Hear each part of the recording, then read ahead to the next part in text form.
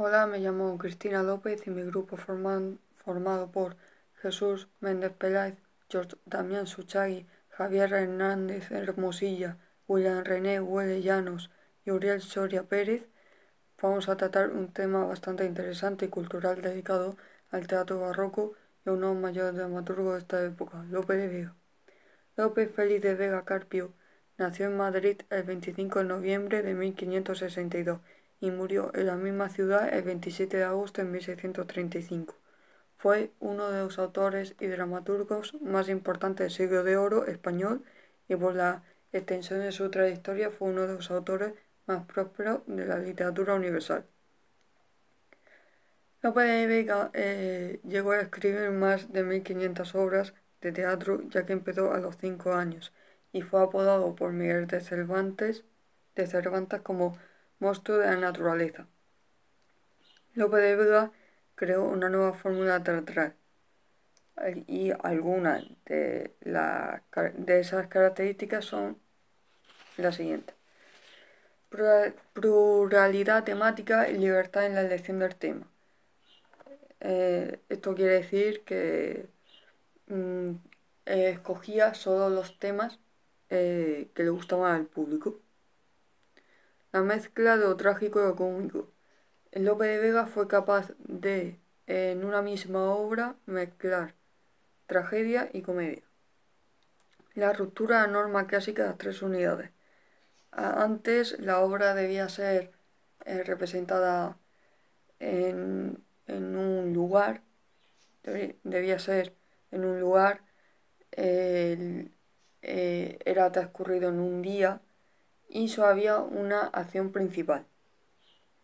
Lope de Vega lo cambió y puso que además de la acción principal hubiera otras acciones paralelas otras acciones paralelas a la principal, además de que la obra transcurría en varios días y en varios lugares. La división de la obra en 3 jornadas o actos.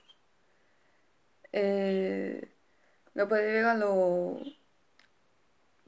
dividió la obra en 3 partes. La primera es la introducción, donde se plantea el tema que se va a tratar. La segunda es el desarrollo, que es como el nudo de la obra, de la trama. Y la tercera es el desenlace, que es el final de la obra. Otra de sus características es la verosimilitud en la forma de hablar de los personajes.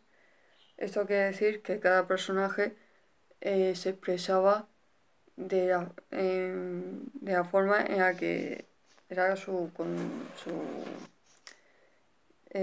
digamos, de la forma en la que, dependiendo de la clase social que fuese, pues se expresaba de una forma u otra, más culto o con una habla más popular. Los personajes fijos. Lope de Vega llegó a su madurez y su habilidad dramática fue creciendo. Desarrolló uno de los personajes fijos, que fue un gracioso, que era el típico personaje que incluía la risa, sobre todo en las obras más serias. Y además de una trama secundaria, que era como un complemento de la trama principal. Y ya está. La última, otra de sus características fue la polimetría y adecuación del verso al contenido del mensaje. Dependiendo de lo que quiera expresar, utilizaba versos más largos o versos más cortos. Además, ahora voy a nombrar algunas de las obras más importantes de este autor, como fue, por ejemplo, Fuente Ovejuna, escrita en 1619, El perro del hortelano, escrita en 1618, La dama boba, en 1613, y El caballero de Olmedo en 1620, etc. De la obra El caballero de Olmedo, mis compañeros a continuación van a van a hacer una pequeña representación de un trozo de esta obra. Alonso ha participado en las fiestas de Medina y tiene que partir hacia Olmedo para tranquilizar a sus padres tras su lance taurino. Inés y él se han declarado su amor. El padre de Inés lo acepta. Todo parece perfecto, pero el caballero está inquieto, dominado por un oscuro presentimiento. Sale doña Inés a la reja. Mas, ay, ¿cómo estáis si os partís? Mis padres son la causa. Tenéis razón, mas dejadme que lo sienta. Yo lo siento y voy a Olmedo dejando el alma en Medina. No sé cómo parto y quedo. Amor la ausencia imagina. Los celos, señora, el miedo. Así parto y muerto y vivo. Qué vida y muerte recibo. Más que te puedo decir cuando estoy para partir, puesto ya el pie en el estribo. Ando, señora, estos días, entre tantas asperezas de imaginaciones mías, consolado en mis tristezas y triste en mis lágrimas. Alegrías.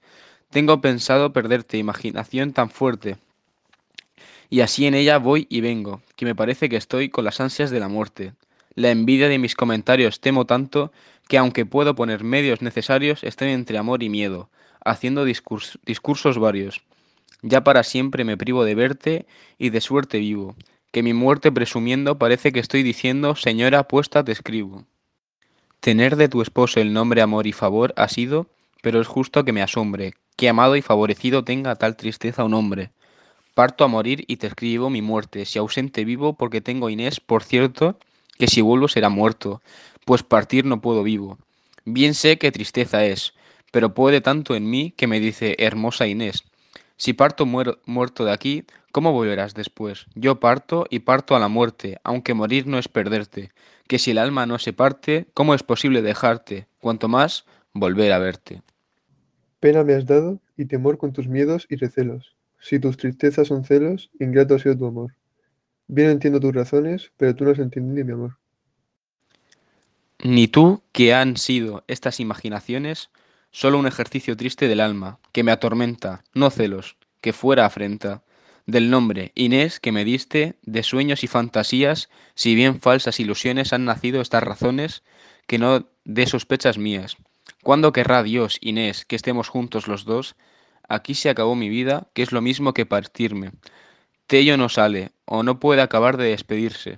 Voyme, que él me alcanzará. Al entrar, una sombra con una máscara negra y sombrero, y puesta la mano en el puño de la espada, se le ponga delante. ¿Qué es esto? ¿Quién va? De oírme no me hace caso. ¿Quién es? Hable. Que un hombre me atemorice, no habiendo temido a tantos. ¿Es don Rodrigo? No dice quién es. Don Alonso, ¿Cómo? don Alonso, No es posible, más otro será que yo, soy del don Alonso Manrique. Si es invención, meta mano. Volvió la espada. Seguirle desatino me parece. Oh imaginación terrible, mi sombra debió de ser. Mas no, que en forma visible dijo que era don Alonso. Canten desde lejos en el vestuario y véngase acercando la voz como que camina. Que de noche le mataron al caballero, la gala de Medina, la flor de Olmedo. Cielos, ¿qué estoy escuchando? Si es que avisos vuestros son, ya que estoy en la ocasión, ¿de qué me estáis informando? Volver atrás. ¿Cómo puedo? Invención del Fabia es. ¿Qué quiere? A ruego de Inés, hacer que no vaya a Olmedo. Sombras le avisaron que no saliese, y le aconsejaron que no se fuese el caballero, la gala de Medina, la flor de Olmedo.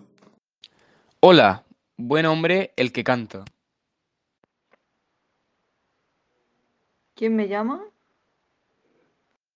Un hombre soy que va perdido. Ya voy.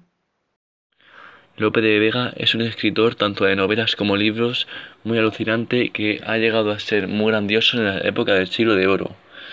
Se llegó a decir que los teatros no eran nada en esa época a entender sin Lope de Vega. En sus novelas se mostraba recientemente su vida, tanto lo que vivía como su matrimonio. Uno de los problemas que él decía era que el tema amoroso, y eso que tenía 2 matrimonios y amantes. Las novelas los teatros que él realizaba se quedaban completamente llenos, lo que nos llegó a aprender que en la actualidad, este teatro ha sido como imprescindible para representar, y tanto gente de muchos sitios quiere representar esta obra en escenarios.